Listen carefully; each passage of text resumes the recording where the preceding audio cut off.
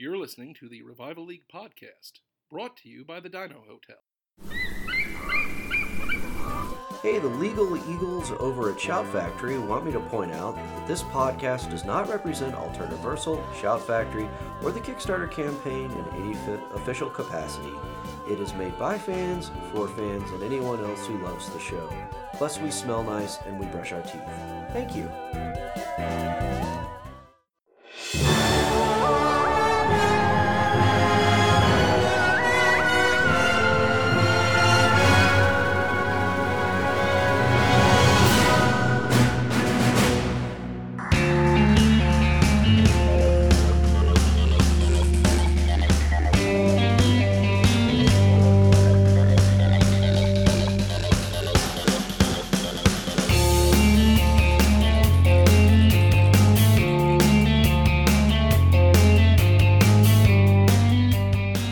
Hi, I'm Ryan. Hey, I'm Rob. And I'm Dina.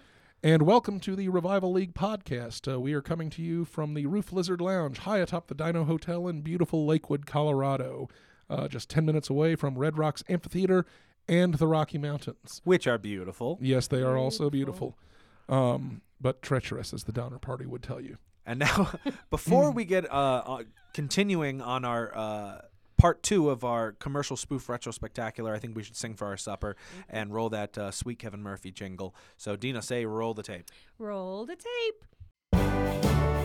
The next time you travel to Denver, make your journey into one that you'll remember. Don't just sit around and wish when you can have an expedition at the Dino Hotel. Stretch, snarl, growl. Thank you, Kevin. All right. So, just like last week, hopefully if you listened in, we did part 1 of our Commercial Spoof Retrospectacular, which was essentially just a clip show of our favorite clip show. Commercials from our past radio plays. What's wrong with clip show? This is the cast of Family Ties wanting a vacation. Hey, Yeah. I don't mind taking a trip down memory lane. It's Which is nice. odd because in this case, the clip show, I mean, it's just as much work for us as putting together. Probably more. Yeah. Putting together an original show. I don't know. I've listened to y'all talk about the hours that you put into editing just one commercial. So That's true. That's true. Yeah. Some of them are ridiculous. Yeah. Yeah. Oh, yeah.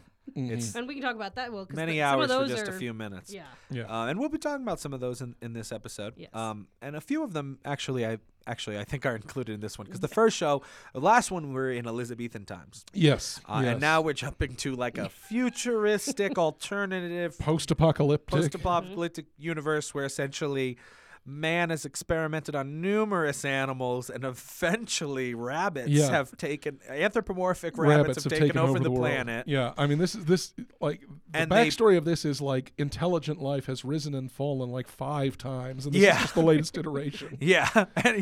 And human beings are long in the dust, long gone and forgotten. Like badgers had the planet for a while, I think. Yeah, there's brainy badgers and all sorts of weird stuff. I wrote this one or something, and it doesn't make a lot of sense. So I think there were stoats. There were definitely stoats. Yeah, and now it's rabbits. This is do rabbits dream of electric cheeps? Yes, which was kind of a Philip K. Dick mashup with Watership Down. Yeah, so it's Blade Runner meets Watership Down with a whole lot of Rossum's Universal robots mixed in, which is kind of the Czech play that coined the phrase robots as automatons. Yeah, and that was kind of Greg's initial idea was he wanted to do rabbits with Universal robots. Yeah. And I'm like, that's cool, but what if we did Blade Runner? Yeah. Because more people know that. So and it turned out to make just as much sense as you would think. Yeah. And it ended up kind of being half and half of each. But I really loved it. We had some great there was people a in this. great cast. Tim Blaney is in there. Frank Dietz is in there. He's wonderful. Jamie Flowers Ashley.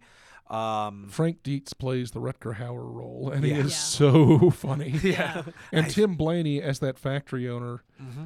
One of my favorite lines in that is just the way he says, I'm not dead. I'm just severely scalded. Yeah. Was Jamie Ron Flowers McAdams is in there. Caroline Hidalgo. She plays the tough police chief. She's a great appearance. And there's a lot of Revival League regulars: Natalie Ryan, Ian the Gecko. Yeah.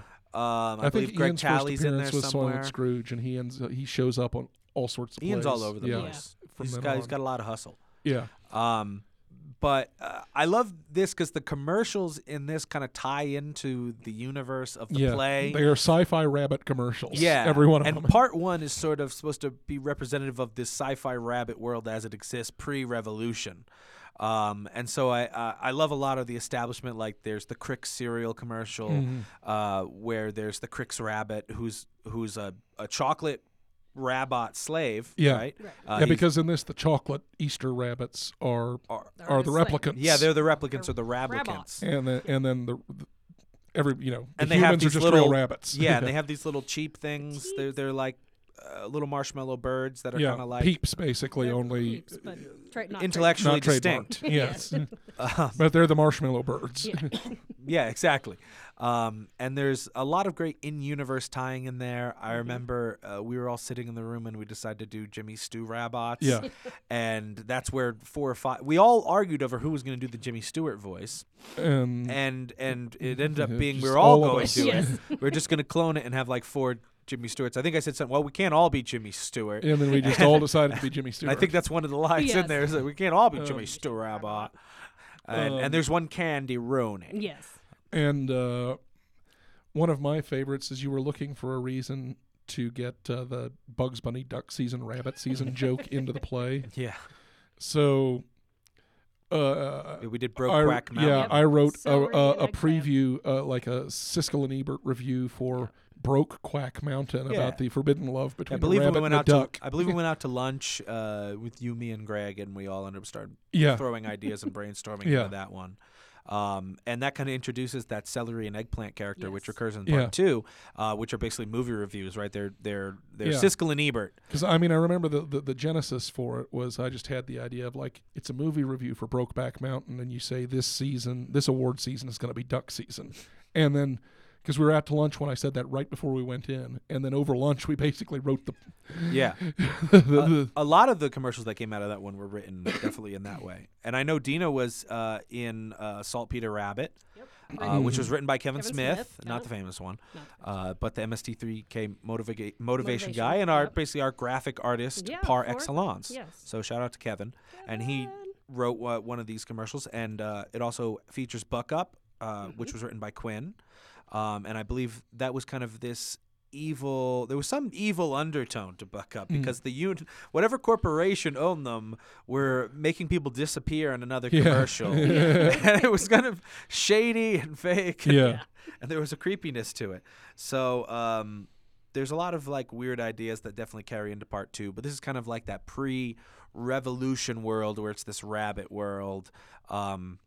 And before the robots take over. Yeah, before the Rabots take over. So let's roll the tape, and this is our top 5 favorite choices from Do Rabots Dream of Electric Sheeps, Part 1.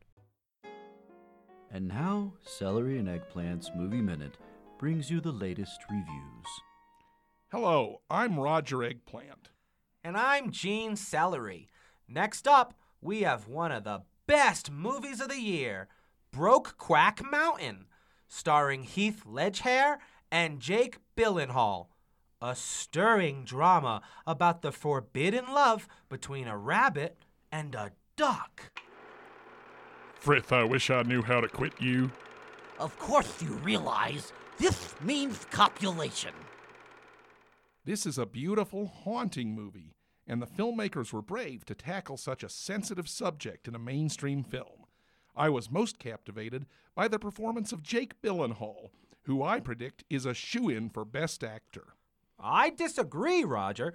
Gyllenhaal was wonderful as the duck, but I believe the standout performance in this film was given by Heath Ledger, who played the tortured rabbit. Mark my words, Gene. This award season is going to be duck season. Rabbit season. Duck season. Rabbit season. Duck season! Rabbit season! Rabbit season! Duck season! Fire! Of course you realize this means war. Thanks for tuning in to Celery and Eggplant's Movie Minute. Join us next week when we review the art house comedy Picasso at the Lapin Agile.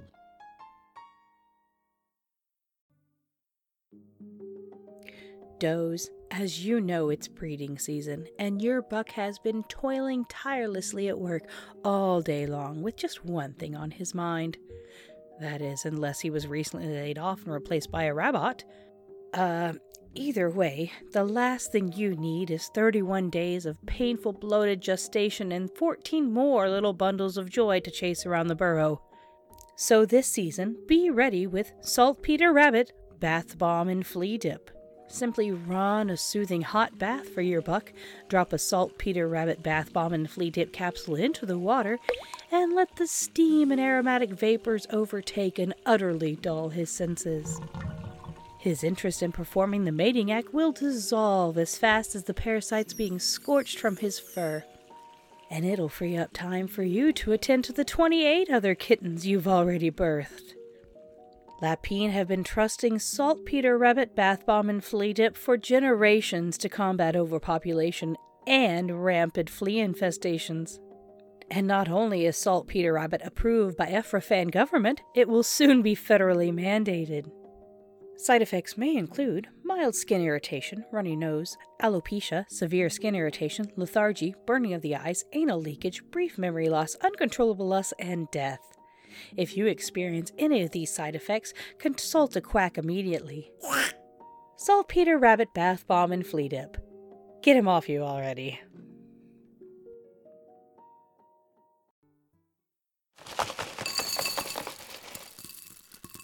Yum, yum. I love all new Crick cereal. It's got the sugar-coated nutrition that growing kittens need to develop into big, healthy bunnies. I must get my paws on that tasty Crick cereal. Hey, look, it's that pesky Crick's Rabbit trying to steal our Crick cereal. Silly Rabbit, Cricks are for kids. Whoops. Fellas, look like you caught me. Better luck next time, I guess, huh? Not so fast, pal. Yeah, we think maybe some bunny ought to teach you some manners.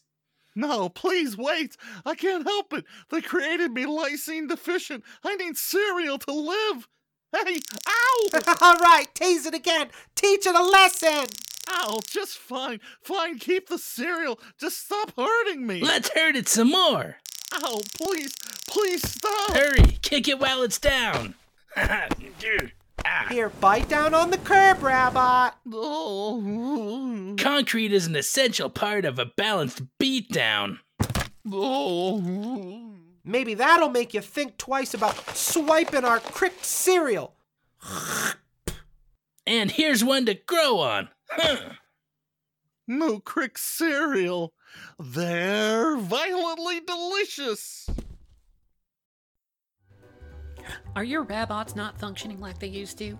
Is their speech software not recognizing your commands? Are even the most mundane tasks taking ever longer for them to complete? Then hop on down to the nearest Buck Up to see what you can get. Our staff will do their best to make sure you are getting the best Rabbot upgrades, whether that is hardware, software, a new case, simple maintenance, or whatever you need.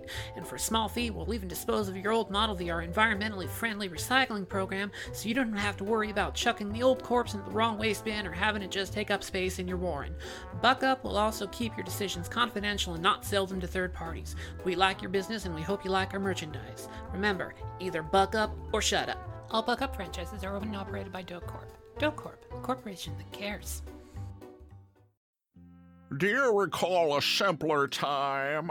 A time before our lives became dominated by heartless technology and near-constant synth noodling? A time when Lapine could huddle close together in the warmth of the warren, and no bun was turned away for having less than 3 forms of identification. Four Leaf's Universal Rabbits recalls. And do you recall a time when Lapine staged courageous acts of seafaring daring-do? Four Leaf's Universal Rabbits recalls. Hey now, who are you? I'm Jimmy Stew Rabbit. But I'm Jimmy Stew Rabbit. Now, wait a minute. I thought that I was Jimmy Stew Rabbit. Well, we can't all be Jimmy Stew Rabbit, can we? Well, I'm not Jimmy Stew Rabbit. I'm Candy Rooney. Quiet, you. Hey, Jimmy Stew Rabbit. Yeah, Jimmy Stew Rabbit. Can you recall a time when chocolate rabbit androids employed for forced labor who are made with only the freshest ingredients and held to only the most rigorous of quality standards. Four Leafs Universal Robots recalls. What were we talking about again? Yeah, tradition. Oh, which one of you fellows is Harvey?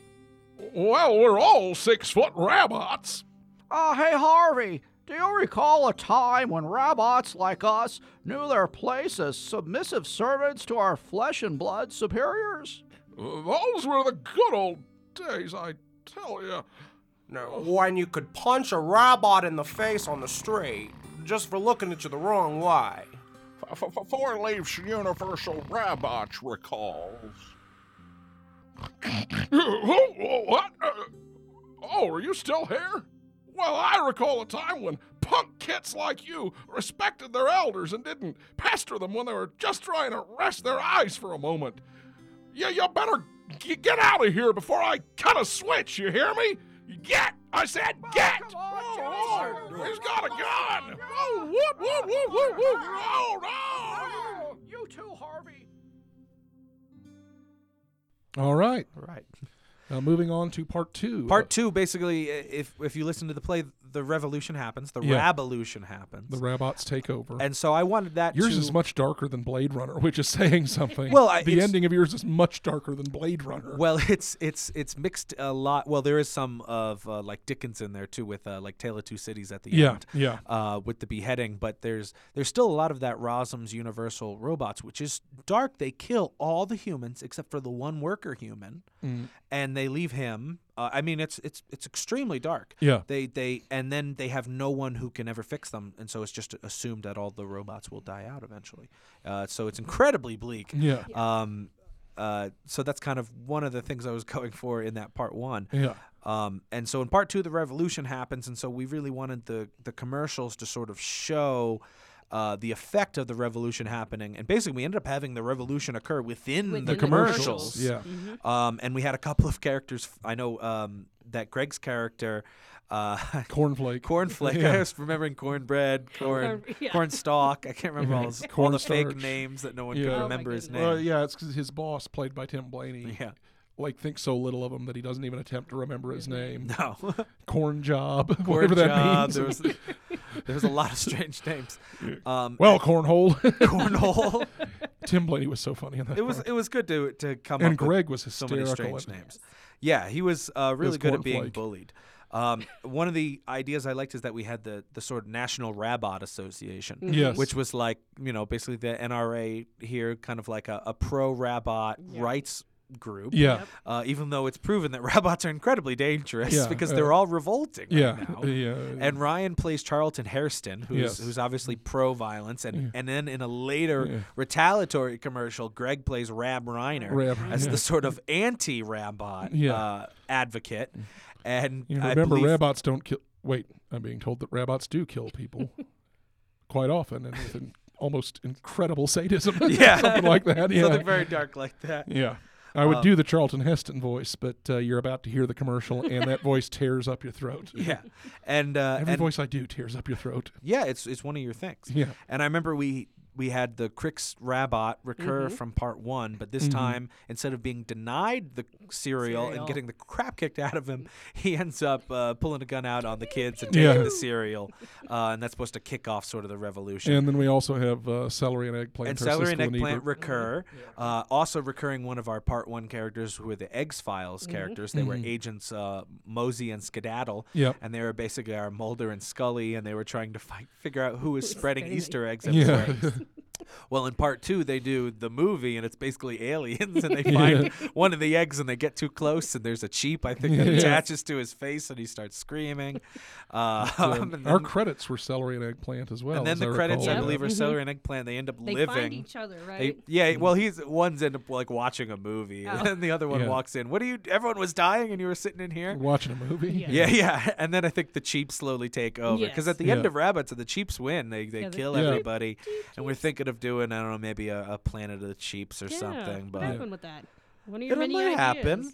ideas. It's just back burner right now. Yeah. There's a lot of other stuff going on. Yeah, we have so many ideas that come Exactly. on. So many And the thing is, how are you going to have Cheeps talk? All they do is cheap up to this point. It's so strange. I mean, let's they have no arms let's or legs. be honest. I mean, it was 30 or 40 years between Blade Runner sequels, so I Yeah. think we're We're okay on if track. Rob doesn't. Yeah, he's got 40 years. Yeah, I'll try it. And then, I mean, if that's all they came He up with, lives too, that after long. 40 years. I loved Blade Runner It was 2049. all right. It was okay.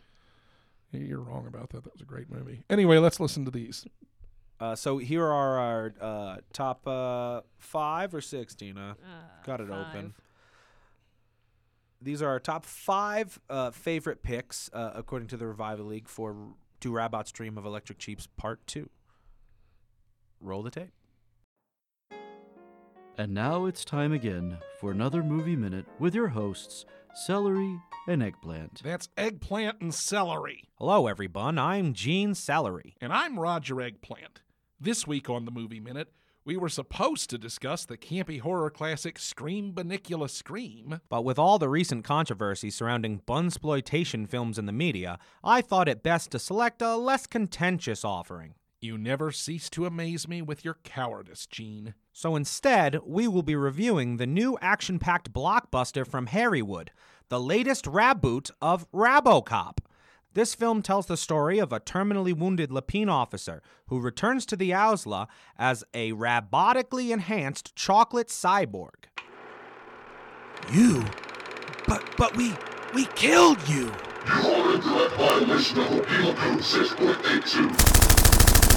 You can't just play by your own rules, RoboCop. Around here, we have a little thing called procedure. You are in direct violation of Appeal Code 3.43. What mindless drivel.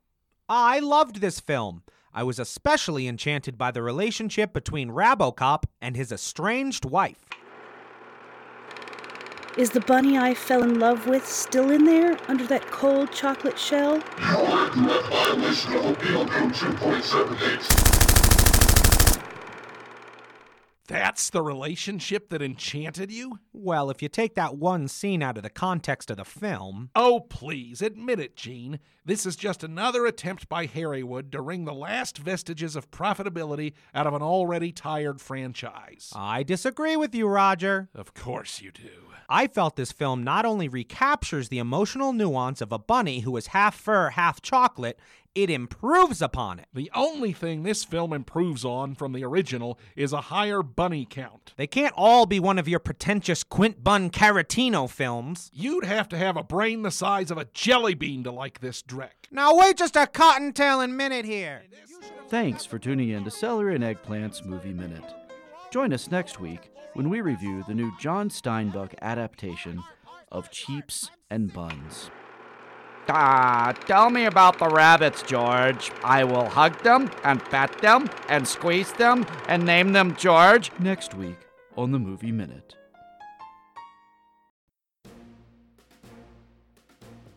Do you have a deeply flawed concept of masculinity? Do you harbor grave doubts about your sexual potency or orientation? Are you quietly or loudly suspicious of your brown-furred neighbors? Then membership in the National Rabbit Association is for you.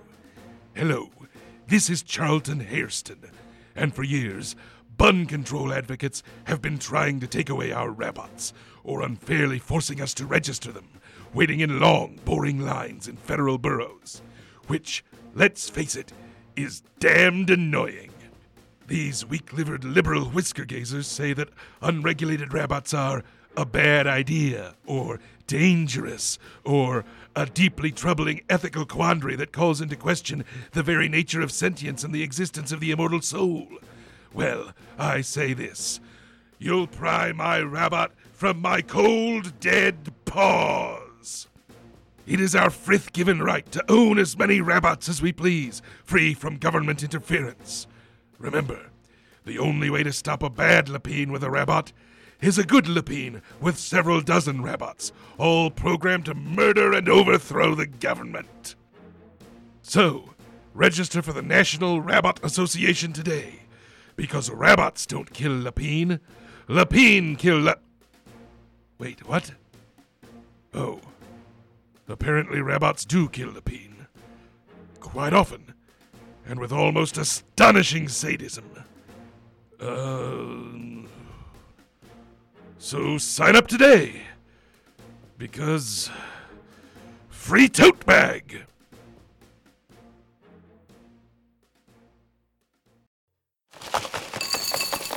I have to get my paws on that fruity Crick cereal. It's got the sugar-coated nutrition that growing kittens need to develop into big, healthy bunnies. It must be mine. It will be mine. Look, that lousy Crick's Rabot is back again. Didn't you learn anything last time, silly Rabot? Cricks are for kids. Maybe we need to teach it another lesson, eh? Yeah, good idea. Now, wait a minute, fellas. Death to the Easter machines! Long live the revolution! What the? Follow me and be free!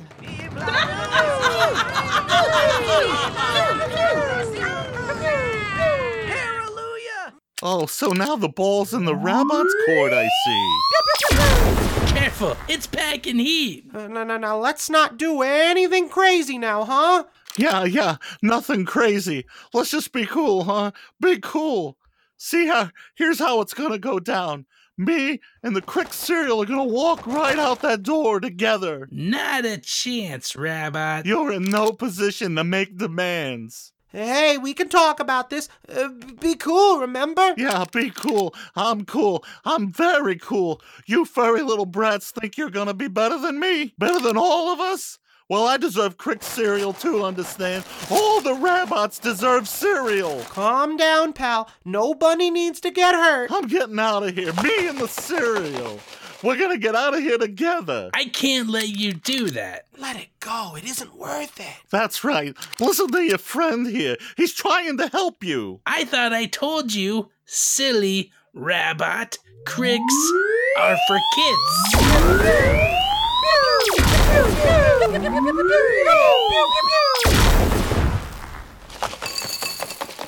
Crick cereal. It's not just for kids anymore. Viva la revolution!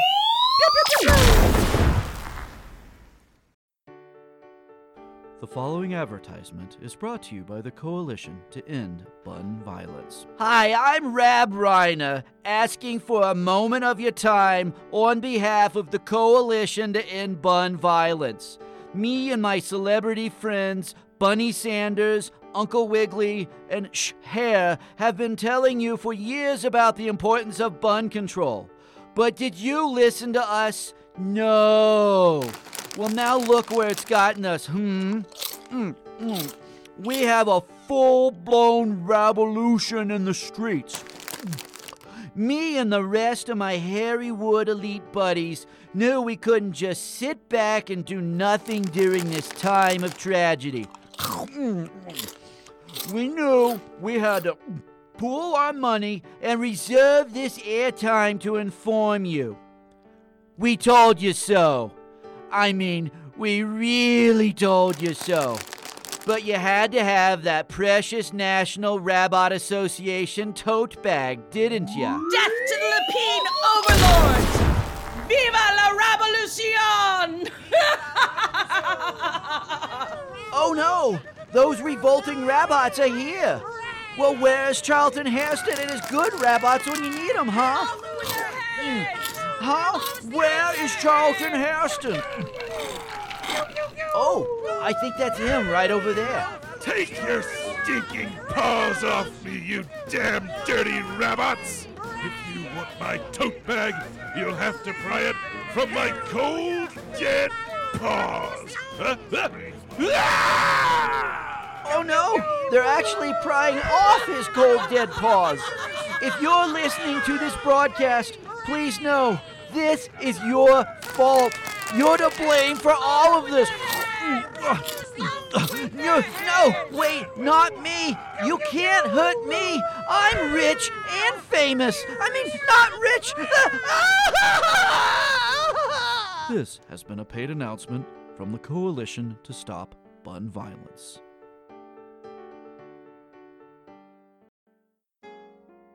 And now, another movie minute with your hosts, Eggplant and Celery. Hello, film love hairs. I'm Gene Celery. And I'm Roger Eggplant. On this episode of the Movie Minute, we look at the new hit film The Eggs-Files movie, The Truth Is Out Here. Adapted from the critically acclaimed TV show The Eggs-Files, it follows Special Agents Mosey and Skedaddle on their most dangerous investigation yet. I've never seen an egg like this before, Skedaddle. Mosey, don't put your face so close to it. Nonsense, I'll put my face as close as I like. The egg, it's opening! Let me get a closer look. Mosey, be careful. Mosey! Are you sure you're feeling all right, Mosey? That alien life form was attached to your face for over 36 hours. Skedaddle, if I had a jelly bean for every time an alien life form was attached to my face for over 36 hours. It does seem to happen a lot, but... I'm fine. Stop worry. Mosey? Thank Frith. I thought it was going to be some sort of abhorrent horror. Cheep.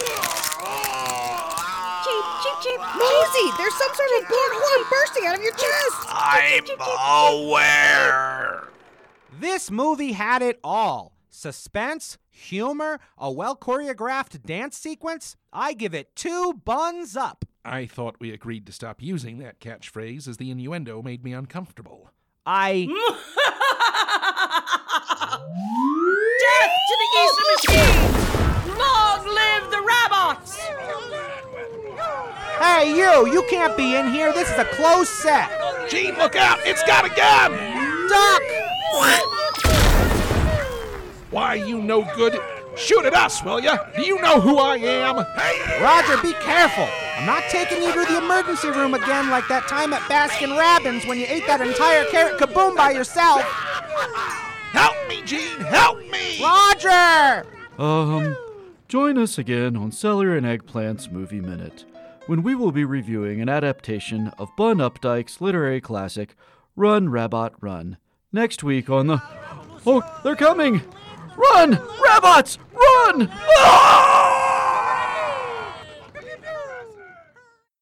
All right. All right, cool.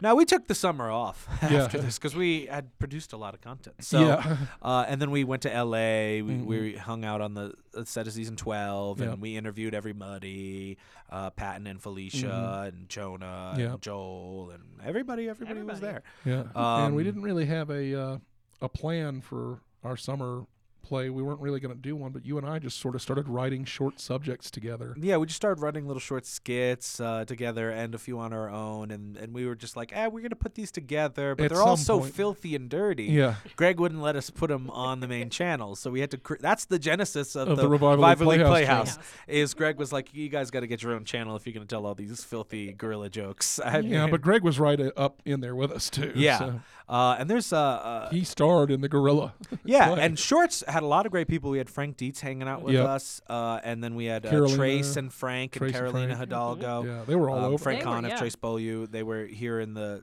studio recording, and they did that wall sketch, where Frank Conniff is Trump, and he's still my favorite Trump impersonation, even though he thinks he did a bad one. He was hysterical. And so we didn't really do any commercials in this per se. We did a couple of commercials, but they weren't like... We did something like commercials where we did the banters in between and we introduced the Krasunka Wonkas. They were kind of almost like a commercial.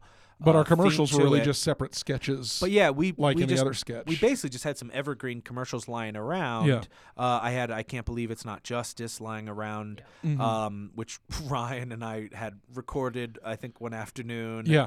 And ended up just being really funny. Yeah. And kind of just like, I Can't Believe It's Not Butter, but kind of, I don't know, weirdly political or something. Yes. And then Ron wrote this hilarious commercial for Carolina where she's basically impersonating celebrities, but only in her normal voice. Yeah. And I believe we also had another one in there, Couch Gutters, that Ron wrote, which was really funny. We had Rear Window too. And Rear Window was a bit long, but and now looking back, it kind of introduces an upcoming theme that we may explore more, which is Hitchcock. Because right now we're looking at. I don't think we counted it as a commercial in our poll. No, because it's about 5 minutes long. Yeah, it's it's a little bit trailer. long by those standards. Yeah. It's closer to a short. But it does introduce our upcoming show. Yeah, or a little bit. We hadn't named him now, but now we're working on a character named Albert Kitschschlock. Presents the films that blew too much, and that will hopefully be our next upcoming radio play. And so I think it's kind of following. It's funny that we had already done a Hitchcock one. We've already done Rear Window. Yeah, because we love Jimmy Stewart so much that it made sense that we would use. Well, that was another one where with him. you and I were just like, I think we were waiting for Greg. Yeah. And, we'd both gotten here early and we were just talking. And I think I said something about I want to see a Rear Window sequel where Jimmy Stewart missed the murder because he just wasn't around. And then we just started writing it. Yeah. I think we just both like Hitchcock in that film enough. Yeah. We just kind of rolled it. And I remember trying to record that, and it was hysterical. Yeah. That didn't get to make the cut, but you should definitely listen to Shorts in a bunch back to school. You were the lawyer describing the murder, and you had to do like 4 or 5 takes because you couldn't get through it without laughing. Yeah, I think finally it is only like 3 takes that maybe I finally had to got stitch them stapled together. Yeah. But yeah, it finally had to get stick because it was so much. It was hard to get through without laughing. Yeah, but that's not something you'll be hearing today. Nope, not today. Sorry. But you should check out Shorts in a Bunch if you do want to listen to that one for that upcoming Hitchcock show. If you want some sort of a look back on our first piece. Maybe we'll recycle it at the beginning of the Hitchcock show as a trailer. Maybe we'd have to change it a little bit, and so that include Albert Kitschlock. We'd have to mention that name. But these were just a couple of our highlight choices we've got that we picked from Shorts in a Bunch back to school. So here's a couple of the commercials that we included in there. So did you hear me this weekend on Wait, Wait, Don't Tell Me, or what? No, you know I have a conflict with my banjo lessons. How did it all turn out? Well, if you'd have been listening, dude, you'd know that I have the dulcet tones of Carl Castle on my personal voicemail. That's something reserved only for the smartest of the smart, brah. Oh, man, I don't know if I'll ever be hip enough to have a personalized celebrity voicemail. Sucks to be you, man. Later, skater. What am I going to tell my wife and kids when I don't have a personalized celebrity voicemail? If only someone could help. Has this ever happened to you? A friend brags about having a personalized celebrity voicemail greeting on their phone, but all you have is your own boring non-celebrity voice? Hi, I'm celebrity comedian Carolina Hidalgo for Celeb Voice, the only celebrity voicemail service that provides high-quality celebrity voicemails as recorded by me, Carolina Hidalgo. Jealous that your friend has the smooth celebrity voice of Carl Castle on his voicemail? You won't be once your old boring voicemail gets the celeb voice treatment. Here's a sample. Hello, this is Larry King. John can't come to the phone right now. He's with me interviewing Israel's Prime Minister Netanyahu. Please leave a message again. This is Larry King. And that's not the only celebrity we partner with here at Celeb Voice. What about everyone's favorite revenge genre director, Quentin Tarantino? Hello. Okay. This is Quentin Tarantino. Okay. Samuel can't come to the phone right now. He's helping me direct my new revenge flick. Please leave a message. Again, this is Quentin Tarantino. And not just major celebrity voices, we can put literally anyone on any level of notoriety on your personal voicemail. Hey, it's that guy who stopped that robbery in that video you saw on YouTube. Janet can't come to the phone right now. She's out stopping her own robberies. Leave a message. Again, it's the guy from that YouTube video. And there's so many more. Call today. That's 555 Celeb Voice. An operator who sounds a lot like me is standing by. Call today. That's 555 Celeb Voice. Dude, I left you a voicemail about Canasta Night. How did you get Burt Reynolds on your cell phone? That's my secret. Thanks, Celeb Voice.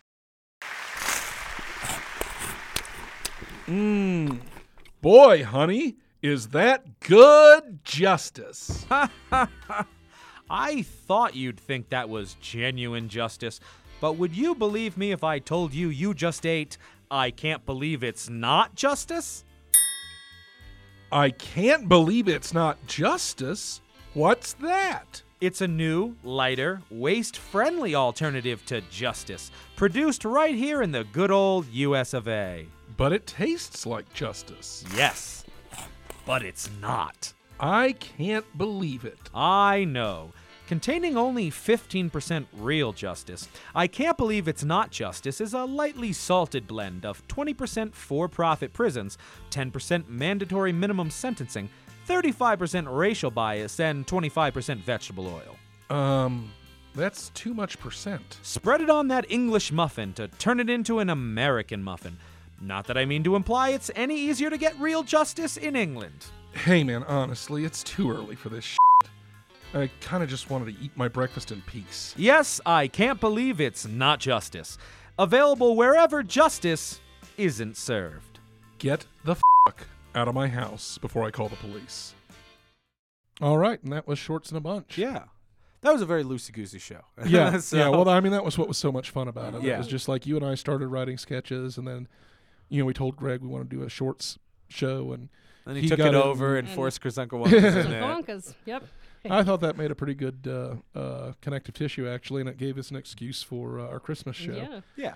But, Greg came up with a few sketches, and then Ron, and, so it just sort of, because, we had 4 or 5 sketches, and then we just sort of opened it up to the Revival League, and everybody threw in their ideas. Ian had one that he threw in there. Yeah. Greg had a few ones that he threw in there. I think Ron contributed a few as well. Yeah. We had enough fun, and it was good enough. I got to sing like Phantom of the Opera. I remember. Yeah. Yes. Well, it's a good enough thing to do that we're doing it again, because it's like, we don't have to have a through line. It can just be short sketches. Yeah. And just whenever you have enough of them, that's when you put the show out. So yeah. So we're already planning a second. We're hoping one. to do another Shorts in the Bunch in the spring. coming soon. Yeah. So our next show was our Halloween show, and this one was written by me, and it was called What About Blob? And it was basically a mashup of Bill Murray's What About Bob and The Blob, the 1950s horror movie. Yeah. I love this one so much. This one was so much work because this is the first one I ever edited. And it's rough, isn't it? It was so long. I couldn't even, I wouldn't even want to guess the number of hours, hundreds of hours. Oh, easily for a hour and a half show. Yeah, I think it came out to about an hour 50. Yeah, with all those commercials too, because I had edited a lot of the commercials. But that one had a lot of fun guests in it. We had Carolina Hidalgo and Frank and Trace were out here again, and they all agreed to do parts. Carolina did a huge part. We had Frank Dietz was the psychologist, Dr. McQueen, and he was Dreyfuss perfect, character. perfect as Richard Dreyfuss. It was hysterical. He did a great Richard Dreyfuss, and then he invited his friend Brian Howe, who's been in a ton of TV shows, everything under the sun, and he was Blob. Yeah, and he was hysterical. And he was too. hysterical too. And then of course there's tons of Revival League regulars. Ron's in there, and Ryan's in there, and I'm in there, and we're all popping up as sort of different voices. I'm the boyfriend. I remember. Somehow I cast myself as Carolina Hidalgo's boyfriend. What a coincidence. Actually, you wanted somebody else. I did. And you just ended up having to do it yourself. I think I had ideas of being a different character, and then a better person took that character, and so I still wanted to give myself something. Yeah. Plus, it ended up working out because that character cried a lot, and that's exactly. I think there's a recurring theme where I cry in a lot of shows. Yeah. And that's just art imitating reality.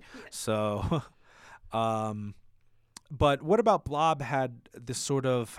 It was kind of like a 1950s theme, but there was also kind of a 1990s theme because it was kind of the mashup. So there were like greasers and punks, but then there were also like weird, like feel-good new age therapy concepts that didn't really make a lot of sense. And like, one of my favorite ones, this series was written by Greg, and since Frank and Trace were here in the studio, they did a series of like spoof commercials of movies that the Mads riff. And that was like The Tangler, Chompers, and Svenner Svenla. And I know one of them gets into here. 2 of them are in there. Oh, awesome. Well, good for Greg. La-di-da. And Dogger House. They did Dogger House was, that was what I wrote based on the movie Blob, where it's direct line from one of the movies where that's not that doesn't sound like a house, it sounds like a dog. Yeah. And that just inspired a terribly weird game show that seems horribly rigged. And it's absolutely my favorite commercial that I think we've ever done. And I'm glad that it got in here because Frank and Trace just seem to have so much fun doing it. That it was definitely one of my favorite ones. And then we also had this weird recurring series of commercials between me and Ron where we each owned rival theaters, and we were arguing over who was the coolest theater in town, because I guess I advertised that I was the coolest theater in town, and Ron was very offended, and he retorts in a follow-up commercial that like directly follows it, and it's this recurring theme that goes throughout the show until I think I decide to be the hottest theater in town, and then Ron burns the theater down. But I mean, it's specifically about air conditioning, yeah, which is actually topical for the 50s because people would often go to theaters in the summer specifically because they were air conditioned. My dad talked about seeing like Creature from the Black Lagoon, which he was far too young for. He would have been like 7 or 8, and having the pants scared off him basically because it was a summer day and he and his mom were shopping and they went to the theater because it was air conditioned. Yeah, it was the only place in town that was air conditioned. Theaters used to advertise that. So it actually really worked. Yeah. One of my other favorite ones that was in here was the Hepcat Slaying School. Yes. Which is like the school you would go to learn how to talk like a greaser kid. But you can't understand the teacher because he talks all in slang. It's useless. Yeah. And then there was also Dr. Fraud's Dream Analysis Hotline. Yes, that was a fun one. Which is kind of combining that 1950s psychology with that sort of hotline mumbo jumbo crap. And Fraud always just says that everyone wants to sleep with their mother. Yeah. Well, let's give them a listen. Yeah. So these were our top 6 favorite from What About Blob. Roll the tape. The following trailer is rated S for stupid. Good evening. I'm William Castle, Director and Chief Barber of the motion picture you're about to see. Our film tonight is the hair-raising story of an elegant male beautician played by none other than the horror icon Vincent Proust. I feel obligated to warn you that Mr. Proust runs a Tony beauty salon about to be turned upside down by a nightmare of split ends and lackluster locks. His salon will be invaded by a devilish drying dome of doom known as the Tangler. Ladies and gentlemen, just a word of warning. If any of you are not convinced that you have a tangler loose in your beauty parlor, the next time you're frightened of the loose ends in your hair, don't tease, because your hair may be next. No amount of blue barbicide can save the hellish hairdos ruined by the Tangler. Again and again, Proust turns his head and quaffs as the Tangler does its dirty work of harming hair. Ah, you hack! What have you done to me? My hair is matted and chopped at weird angles. It's mangled. You might even say, tangled. Madam, it wasn't me. It was the Tangler. Some of the sensations, some of the physical reactions which the hairdressers on the screen will feel will also be experienced for the first time in beautician picture history by certain members of the viewing public. That's because members of my patent-pending Sinjorama movie experience crew will move through the audience with flamethrowers and actually set random women's beehives on fire. My hair, it's on fire! I say certain members because some people are more sensitive and flammable to these mysterious bursts of napalm than others. These unfortunate, sensitive people at times feel a strange, tangling sensation. It burns! Why, oh why did I use so much combustible Aquanet? Others will feel it less strongly, especially if we don't immolate them. But don't be alarmed. This is why you all signed ironclad, legally binding waivers before you entered the theater. Also, snip, snip, we'll be shaving you bald. What the heck, my beautiful manlocks? I look like Yul Brynner. Yes, you do. Take that, Baldy.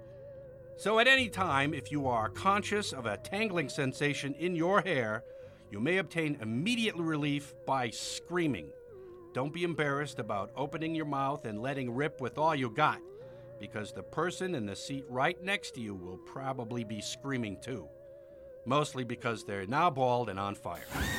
So I'm William Castle saying, watch the Tangler. Has this ever happened to you? Oh, hi, fellas. What's up? Hey, what's buzzin', cousin? We were about to cut out and go cruising for a bruising in my ragtop. You in? Come again? You know, Daddy-O, it's Nowheresville around here. So we are going to split in my flip-top rod to go cruise for some kicks. Ya dig? Golly, what the heck is he saying? Man, you some kind of closet case? You're looking at me like some kind of goof. Are you not a hep cat? Man, just beat it, loser. Oh, man, I just want to fit in with the cool crowd, but golly, my glee club or band camp friends never talk like that. What's a fella to do? Don't let this happen to you. Here at the Hepcat Slang School, we take the socially awkward youths of today and turn them into grooving greasers of tomorrow. Join today and become the real talk of the town. All right, cool it, class. I will now clue you in to the wisdom and illuminations of being totally hip, keen to getting kicks, and laying on the cool. Allow me to demonstrate. I wanted to burn some rubber at the drag, but my chariot wouldn't fire up. I don't get it. What does that mean? What are you trying to do? Start a tire fire? Hey, don't flip your lid, Daddy-O. So I goosed it to agitate some gravel at the race, because we were going for pinks, you dig? No, I don't dig. What the heck are you saying? We've got no frame of reference here. What, are you writing a book or something? Clue me into how you're not getting this in a jiffy, Mac. You don't have to be an Ivy Leaguer to groove on this, baby. What does any of that mean? It's like you're speaking in tongues. Man, being cool isn't learned. It's got to come natural. So as I was saying, I wasn't rooming no hunk of junk. I had my chick with me, and I'm telling you, brother, she Stop, please! You're slanging out of control! We're scared. Help us. I don't even know what any of this means!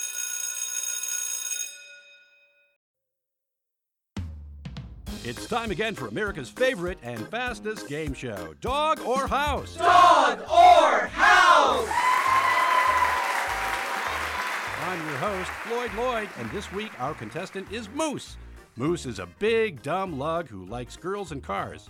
Say hello, Moose. Hello, Moose. Now, Moose, you know the rules. You have 10 seconds to tell us whether this sound is of a dog or a house. Are you ready? Let's go. It doesn't sound like a house. It sounds like a dog. That is correct. I believe it was a border collie, to be exact. Ready for the next one? Sure am. That's a house. I heard a creak. Right again. A 2-story Dutch colonial. You're on a roll, Moose. This next one is coming right at you. A dog. It's a dog. I'm sorry, Moose. That's incorrect. It was actually a Quonset hut. And although that's a bit of a trick question, I'm afraid you'll have to say goodbye anyway, Moose. Goodbye anyway, Moose. Join us next time, friends, on America's favorite and fastest game show, Dog or House! Dog or House. Until then, I'm Floyd Lloyd saying, when the going gets roof, the roof get roughin'.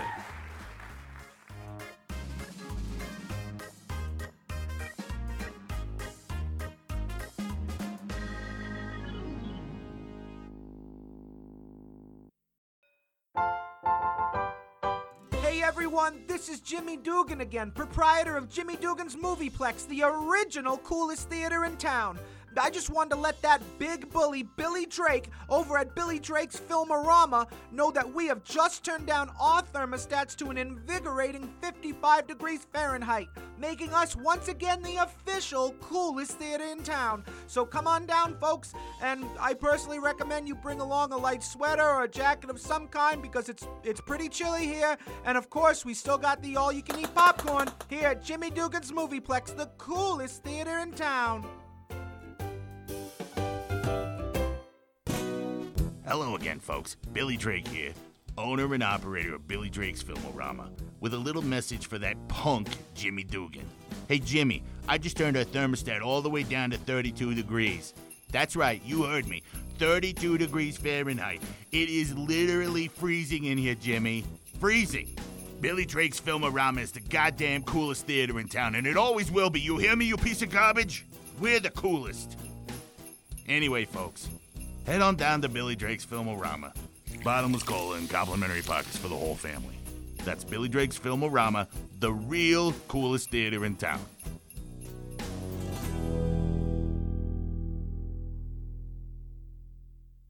The following trailer is rated P for pointless. It's fantastic. It's unbelievable. It's true. The most daring film of the year, starring Bela Lugosi and director Ed Wood's Svenla, the tale of a fisherman who braves the ice of Lake Minnetonka in pearls and cashmere sweater. Oofta! Why are you wearing that there sweater there, Sven? Oh, Lena, this here cashmere keeps me warm. They're in my ice house when the crappies are baiting. Yeah, sure, you betcha. But why the pearls, Sven? Please, it's Svenla now. I'm Bela Lugosi, and I'm here to say, set the hook! Yeah, how else we gonna catch them walleyes?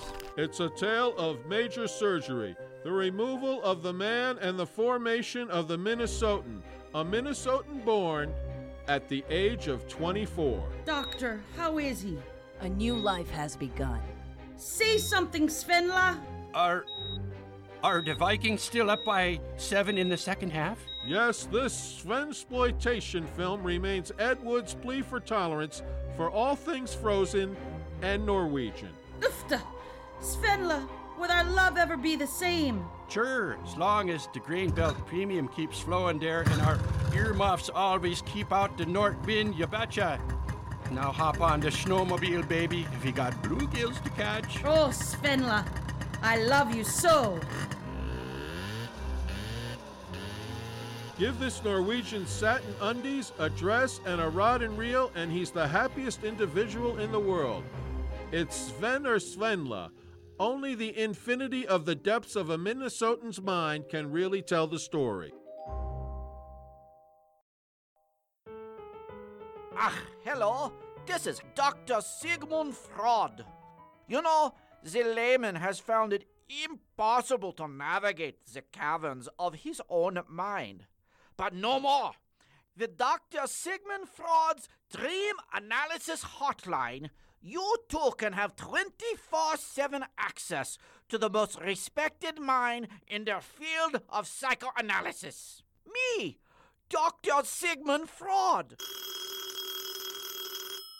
Hello, this is Dr. Sigmund Fraud. Hi, Doc. I have this recurring nightmare where all my teeth and hair fall out. Oh, that's weird. Do you find yourself under a lot of stress lately? Well, actually, yeah, I've been real worried about my scholarship. You are suffering from a long repressed desire to engage in coitus with your mother. What? Yes, you wish to engage in coitus with your mother. Thank you for calling Dr. Sigmund Fraud's Dream Analysis Hotline. You see how easy it is? Hello, Dr. Sigmund Fraud speaking. Hello, Dr. Fraud? I have this obsessive dream where I sort all the pieces of trail mix into separate piles. Your disturbing dream is no doubt a nightly manifestation of your unfulfilled desire to engage in coitus with your mother. What? You're sick. I'm sick? You're the one who wants to stoop your mom. Hello, Dr. Sigmund Fraud. The voices in my head. They tell me to kill. They say, stick 'em, stick 'em. It is obvious that you too have a repressed desire to engage in coitus with your mother. How do you feel about your mother? With my hands, of course. That's great. Yes, that's Dr. Sigmund Fraud's Dream Analysis Hotline. Just dial 155 MOMSBOY today. All right. Thank you very much, pre-recorded people who don't know that we're talking to them. Nope. Yeah. So now we're moving on to... yeah, this was our latest one. This was our yeah. Christmas play, so we've come basically to the end. Yeah, we didn't have any commercials in Eddie Poe 2, did we? Eddie Poe 2, we didn't end up getting the time. That one, because it came so close between Blob and Christmas. I remember, I wrote Eddie Poe in like a couple of days. With I know Erica and Greg helped out, and they basically sent me the script and we're like, we don't know where to go, and I ended up mashing it up into that sort of dark house idea. But right after writing it, I ended up disappearing right back into editing Blob still. Yep. So I was like, I got no time to work on any commercials, and nobody else did either. Rob is often the person who sort of corrals the commercials. Yeah, He's, often. sort of the commercial producer. It used to be guy. Ron. In the very beginnings, it was Ron, but Rob sort of got that job somehow. He I don't handed think he that asked baton for it. off happily. He was he was like, Here, I don't want to be the guy corralling all the commercials. You do this now. I mean, I've got to edit the plays usually. Yeah, exactly. And so Blob, I think I did double duty on Blob. You so did. This was a lot play of that time. none of us edited. Frank Dietz edited. was the guest editor, and he did an amazing job on Eddie Poe. So we should absolutely mention it's the Poe Great too. Spaghetti Squash Eddie Poe. It's a funny one, and written Rico, by Erica, Rico Anderson. Greg, and me. Yeah. And it starred Frank's Rico friend, Anderson. He is so funny. We cannot wait to get him in some more plays. Yeah, If he's he will- supposed if he to will- be in a lot of other stuff. If he will show up in our plays, I will have a part for him every time. Mhm. He walks away with Eddie Poe. Yeah. He is so funny. Yeah, he was Benjamin, the only black kid in town. Yeah. But there were no commercials, so we probably shouldn't even be talking about it. Well, no. listen to it anyway. Yeah, it's funny. But that would bring us up and catch us up to our latest show, Yes. which was It's a Krasunka Wonderful Life, which was written by you, Ryan. Yeah. This was It's a Wonderful Life with the Muppet ripoff characters that we introduced in the Shorts in a Bunch. Yeah, the Krasunka Wonkas, which you'll probably see more of soon, but hopefully not too soon. Yeah. Right? But no, I mean, it was basically a mashup of... I mean, it was basically a Muppet Christmas Carol, that kind of Muppet idea of like the Muppets taking Except a classic story. It's a Wonderful Life. Yeah. And Ryan did an expert Jimmy Stewart that, I mean, I would have swore that Jimmy Stewart was here. Here Actually, in the hardest thing was writing the damn song.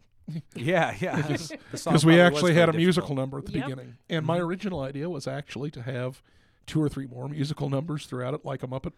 Yeah. But it was like, it was so much work to do the first one that as soon as I wrote the first one, I'm like, I just wrote into a line of dialogue about like we blew the budget on that when we're not doing another one. And half of that song just admits that it couldn't think of any more words. So it's not even a complete song. It's basically a half a song. Yeah. Maybe 2/3. Well, I mean, but the 2/3 that happened was very funny. The thing is, it's like I was writing to the tune of a public domain song. If I'd been able to write lyrics and have somebody compose music after, I could have but that restriction of like, we don't have a composer, I've got to write to the tune of something. Right. It just made it a lot harder. Yeah. So, but yeah, I mean, it was took place in 1946. I mean, the play was supposed to be being released in 46, but of course the action of It's a Wonderful Life covers from like 1912. Well, what happened here was we were originally going to do a Gingerbread 1941 Kiss, which was going to be like this sort of noir Christmas, and we're still hoping to do that in the future. Yeah. We've already got some parts recorded for it that we don't want to lose. But but I just ran into a wall where it was like, I can either make this a good mystery that is not funny or a comedy where the mystery sucks. And you can't have that for a noir. Both have to be good. Yeah. So I'm like, I've got to give this a little more time to gestate. And Rob's like, well, Greg and I were talking about It's a Wonderful Life with Muppets. And I'm like, okay, I can do that. And I wrote that in 3 days. Yeah. So... yeah, I think I remember thinking of it when Frank Dietz did an interview with us for Damn Dirty Geeks. I thought of it there in the interview. I was like, oh, it'd be cool to do a Muppet Christmas Carol, but instead do it with the Krasunka Wonkas. And then Greg thought of the title. Oh, It's a Krasunka Wonderful Life. And I was like, oh, well, that's going to happen now, I know. I'm like, yeah, I can do that. So, I mean, it was a lot of fun to make. It's just us doing a lot of silly voices, but we also got Greg Sestero from The Room and the Disaster Artist to come in and play with us too. And I think one of the best posters we've ever had from Daniel Vincent Bigelow. It's a beautiful poster. I want like a blow up to hang in my house. I know we want to get a lot of posters and hang them up in the green room because we're so vain. I mean, that one is it's a Wonderful Life. Only with a bunch of Muppets in it, and Jimmy Stewart and Donna Reed surrounded by Muppets. It's gorgeous. Yeah, there's like a Gonzo character with like a mustache and glasses. I don't know who that's supposed to be. Yeah, I think that's supposed to be you. What? Yeah, that one always makes me. I look so old. I look like an old Italian deli man or something. But no, yeah, Rob played Odzo the Oddnificent, and I had Odzo be the sort of narrator character. Yeah, because very similar to Gonzo. Gonzo is always the Charles narrator in Dickens. those things. He's Charles Dickens in It's a Wonderful Life, and he's the narrator, basically the narrator character in Muppet Treasure Island as well. He and Rizzo are always the narrators in those things. And you were Ratso Rizzo. No relation to Midnight Cowboy Yeah. at all. Dustin Hoffman. And so, but since the noir didn't happen, we had a lot of commercials that they had an idea of doing, a sort of 1941 a Pearl Harbor type of 1941 thing that was sort of, pre-war where everything was peaceful, and then they wanted to do like a post-war where everything sucked. Yeah, exactly, and show where the world had changed.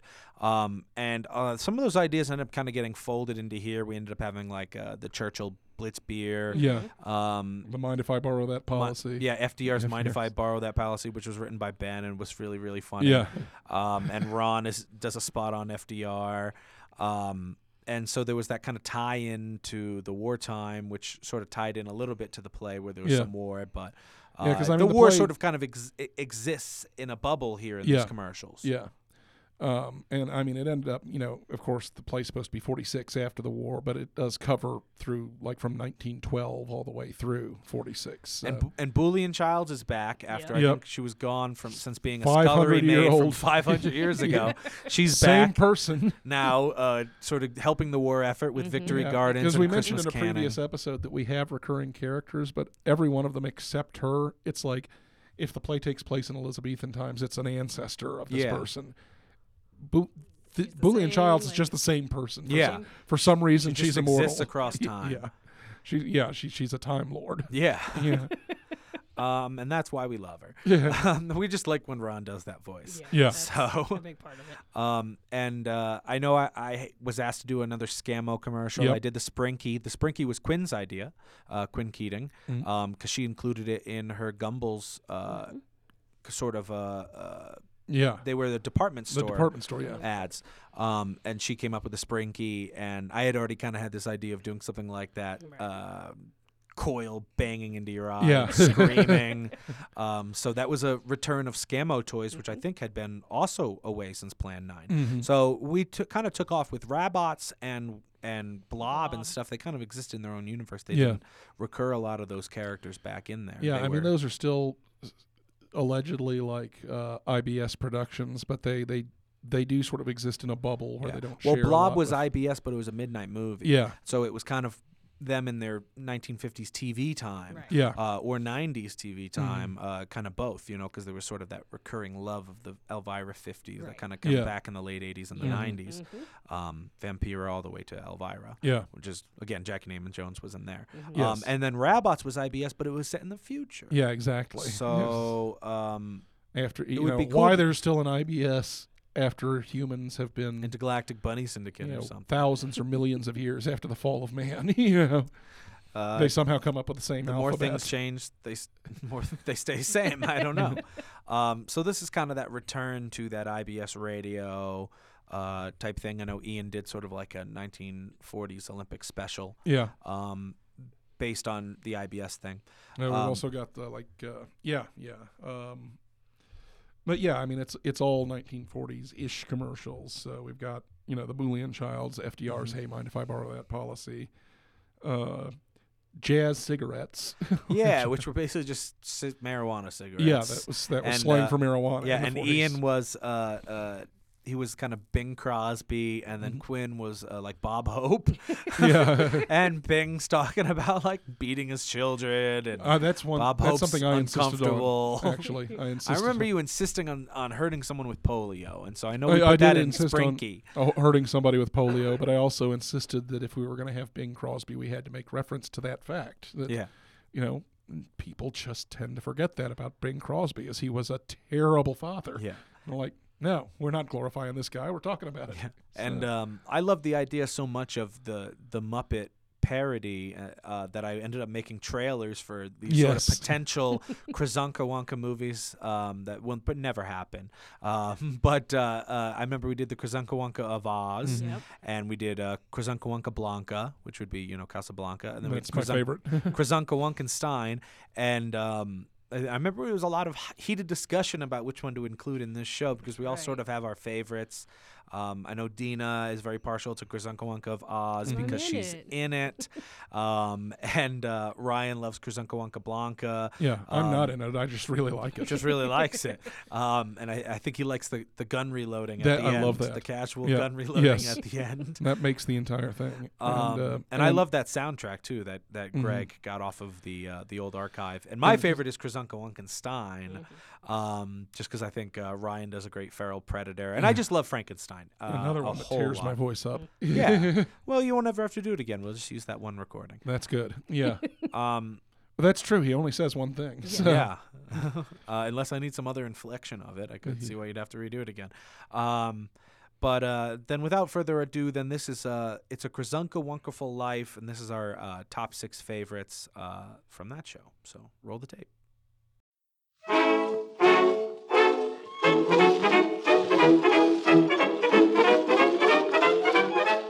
Good evening, my fellow Americans. This is Franklin Delano Roosevelt and Vice President John Nance Garner, broadcasting to you from the White House this evening. You know, John, our allies over in Europe are in a bit of a tough spot, wouldn't you say? Indeed I would, Frankie, which is why our proposed Lend-Lease program is such a needed idea. Or as we like to call it, hey, mind if I borrow that policy? Now, to illustrate this program to you, let's pretend we Americans occupy one house on the block, while England is in the house next door. A good-looking block is in both of our best interests. Hey, neighbor, I see you have a nice garden nose there, and my grass is starting to brown up a bit. Mind if I borrow that? Why, sure, friend. Now, realize the garden hose symbolizes needing munitions for defense overseas, and you have a pretty good idea. Of course, if your neighbor doesn't give you your hose back, you're royally screwed, aren't you? I lent my neighbor Gary a hedge trimmer once, and damned if I ever saw it again.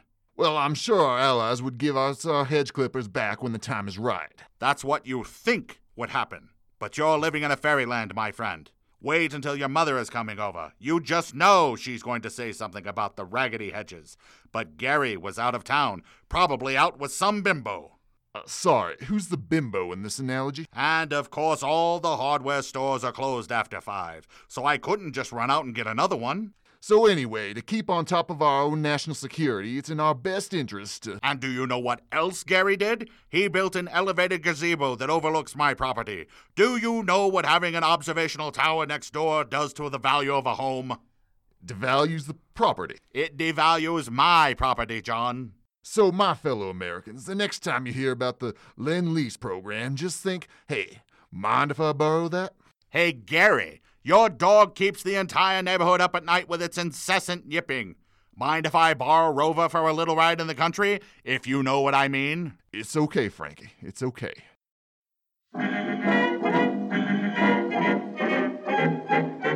Hello, I'm Boolean Childs, a simple homemaker and chef de cuisine. I'm definitely not embedded with a cell of guerrilla Maquis fighters for the French La Resistance, teaching them knife and small arms combat against the collaborative Vichy regime. The only thing more quisling than that no-account Marshal Pétain is that gosh darn quisling himself. Anyway, Christmas canning. The vibrant reds and cheerful greens of canned foods inside the mason jars speaks of Christmas itself. Now I suggest obtaining a copy of my recipe book, Canning for Saboteurs. As any home economics class will teach, you can fill a jelly jar with petrol, or black powder, or even ammonium nitrate. A few dozen of my homey gifts around the trestle of a bridge, garlanded with festoons of holiday fuse, can bring down a Nazi supply train. Or I suggest a simple kerosene jelly jar tossed into the open doors of an SS officers' club. Nothing could be homier than hearing Nazi chestnuts roasting on an open fire. And there's always my favorite jelly recipe of all time, napalm. So let's save humanity with your forks and teeth, one canning session at a time. I'm Boolean Childs saying, Kill the enemy! And bon appetit! Hear that? That's on the street corners across America. The familiar Christmas sound of one of our bell ringers with one of our trademark green kettles asking for your donations. Gee, mister, I'm a nickel. Gosh and begorra, bless you, young Tim. Hi, I'm the Reverend Jerry Thomas with the Damnation Army, and I'm here to assure you that every last one of your holiday pennies, nickels, and dimes will absolutely go towards us damning another soul to the eternal lake of fire, lorded over by Lucifer himself. Since 1929, our focus has been on hobos. These feckless bums with their bindles are shiftless and jobless no-accounts. Can't we all agree that the Great Depression and living in shanty towns is so last decade? Ring ring. Hello, Herbert Hoover wants the 1930s back. Yes, give us your rightfully earned small change, and you can make a difference in the Damnation Army, praying really hard to send the poor and indigent straight to Satan. God's New Deal is an Old Testament judgment casting these wicked hobos into Gehenna and the bottomless pit of torment. Teacher says every time a nickel hits the bottom of the Damnation Army kettle, we send another hobo straight to hell. Attaboy, Tim. Down to the devil where they belong. God bless you, my child. And God damn hobos to the eternal suffering they deserve. I'm the Reverend Jerry Thomas with the Damnation Army. Hey kids, are you ready for an all-new eye-gouging toy from Scammo? It's Sprinky! Everyone likes the Sprinky! Yes, the Sprinky is the cool new coiled toy that performs a dazzling array of tricks to startle and amaze your friends. Wow! Everyone needs a Sprinky! It climbs down the stairs. Ooh! It climbs up the stairs. Ah! It jabs you right in the eye. It jabs you over and over again, right in the eye. Ah! God! I can't stop! Oh, God, my polio! Everyone hates the Sprinky! The Sprinky is already responsible for over 4,000 injuries in just its initial year, and we're hoping to double that number by next Christmas, for both children and adults alike. Everyone fears the Sprinky! Do not use the Sprinky on or around your facial area. Do not use Sprinky if you are pregnant or may become pregnant. Do not rile or confront Sprinky. Do not accept rides or strange gifts from Sprinky. 3 out of 5 doctors recommend that you and those like you not play with Sprinky anytime, anywhere, for any reason whatsoever. You can escape the Sprinky!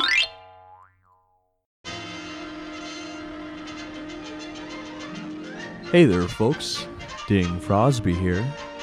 And when I need to unwind after a long day of crooning and cranking out hit after hit, regular old tobacco cigarettes just don't do it for me anymore. That's why I'm proud to tell you about Chudsterfeld Jazz cigarettes. Yes, Chudsterfeld Jazz cigarettes have a different kind of high. A mellow high to help you unwind no matter who you are or what you do. That's right, Ding. America's top football players, jazz musicians, and university students all prefer the smooth, rich taste of Chudsterfelds. Only Chudsterfeld is made from the finest marijuana leaves you can find in these United States.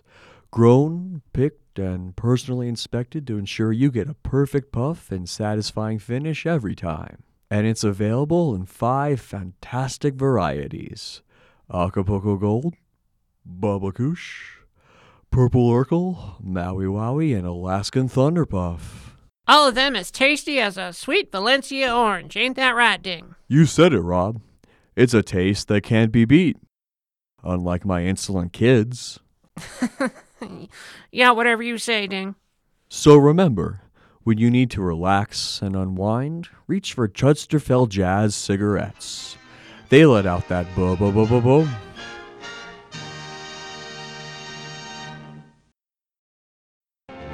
Coming soon, another Krasonka Wonka cinema classic. It's the greatest love story ever told, set in occupied French Morocco. It's Krasonka Wonka Blanca, starring Odzo the Magnificent as Rick, the nightclub owner. I don't stick my nose out for nobody. Please, Rick, I have 2. Tally them. 2. Letters of transport out of Krazanka Vanka Blanca. You're the only man I can trust to hide them for me. Glam Manatee as Ilsa, the woman who walks back into Rick's life and turns it upside down. I'm sorry, Miss Elsa, but I don't play that tune anymore. Well, Mr. Rick would be upset if he heard me playing this, but here goes.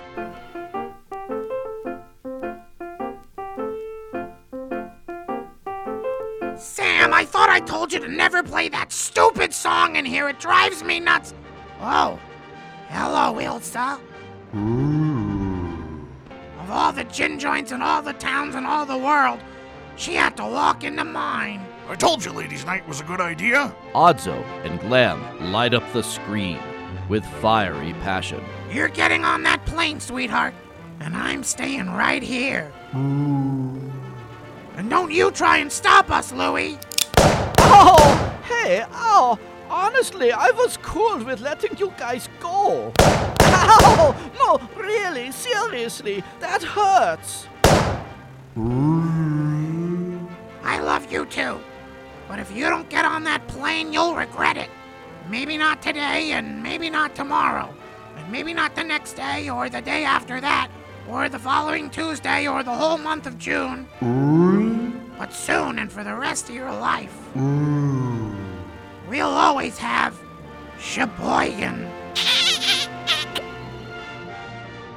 Louie, I think this is the beginning of a beautiful friendship.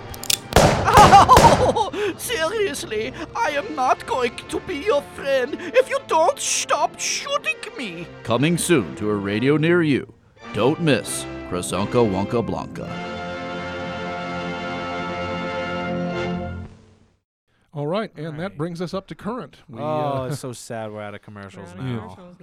Well, we're out of commercials we showed here, but we will be putting up the entire 3-hour reel. Yes. If you're interested on the Playhouse if you want to listen to channel. all of them. If you do want to listen to all of them, I think they're all in the order that they were in the plays. Yeah. Yes. And this will be, we will put this best of up in 2 parts. Not best of, it's a retrospectacle. And, Retrospectacular. And if you want to listen to all 3 hours and change of commercials that we've done over the last year and a half, that'll be up on the Playhouse channel. This part 1 and part 2 will be both on Revival League and the Playhouse. But the other one, just the Playhouse channel. Yeah. That one will be Playhouse exclusive. Yeah, this is a DVD extra. Yeah. They say. So I hope you guys had some fun looking back at some of these commercials. Dina, what was one of your favorite ones that we look back in parts 1 and parts 2? I have to go with Mr. Rutabaga Face. There's something about you just doing the little kid voice. It's deeply disturbing. It just makes me giggle. I'm every voice in that I know, one too. It's just I think what's really disturbing. Yeah, no, Mr. Rutabaga Face. You're every voice in almost all of the Scamos. And I believe all the Scamos are usually just all me. Yeah.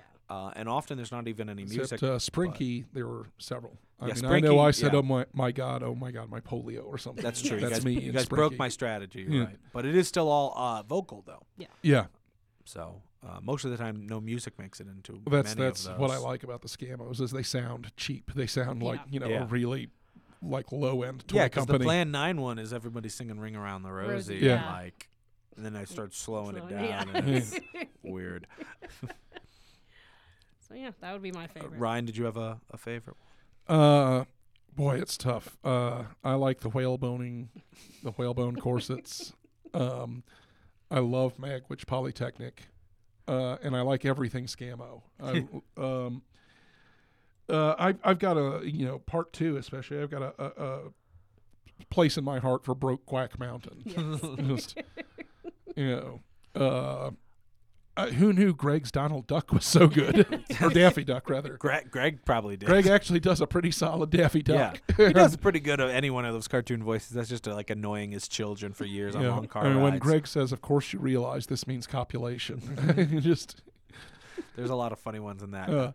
It made us sort of uncomfortable when we realized that, because I'm the rabbit and Greg is the duck in Brokequack Mountain. It's like, it made us sort of uncomfortable when we realized, Greg and I just played lovers. Living out fantasies. throughout the art. But we don't judge around here. Yeah, I mean I like Grizunka Wonka Blanca. It's hard to judge. It's hard to pick. There's so many good Oh, ones. yeah, I mean, it's just a good personal ones. preference, I mean, I love Dogger House, and I also love Coolest Theater in Town. I just love that cycle and those ideas recurring. Mhm. I love a lot of the ones in Rabots. As far as like some of the old ones, I mean, I love Bachelor King. Yeah, I do sort of like Bucket of Awful. That's Bucket of Awful's great. I love that was just fun to record. Of course, I'll always love Roanoke. Yes. The Yes. Roanoke Colony Yeah. Recruitment, and that one is still stuck in my head from last week when we played it. And, I love Burr the Musical, or one of our very first, and HG Baby HG Whiskey. Baby Whiskey is Yes. still one of my Yeah. favorite names that we've had. So I hope that everyone had a lot of fun, kind of taking this little trip down memory lane and on our clip show. Yep. Basically, no retrospectacular. Jonathan Frakes is waking up and everything's fine. Yeah. So hopefully we've all learned a lesson while we were locked in this freezer together. So Ryan, any final thoughts then? Yeah, just keep a lookout for our next radio play, which should be Albert Kitchlock. Yeah, which probably won't have any commercials. Actually, we're sort of tying that together with voiceovers from the director. Yeah. You know. But then maybe shorts could have some small commercials. Yeah. We're taking a long commercial break is basically what you're saying. But you're telling me we won't have a lot of commercials coming up right now. No, yeah, it'll probably be a little while before we get enough together to do another one of these 2-part, 3-hour retrospectives. Retrospectacular. Whatever. Yeah, our next best of is just going to be unconnected clips of plot-heavy stuff that nobody can understand out of context. Right. That's our style. Yeah. It's just going to be like Ron's 5-minute soliloquy from Plan the Ninth. Yeah. I'd listen to it. Yep. Well then, thanks everyone for joining us, and hopefully you'll join us next time. All right. See you later. Bye.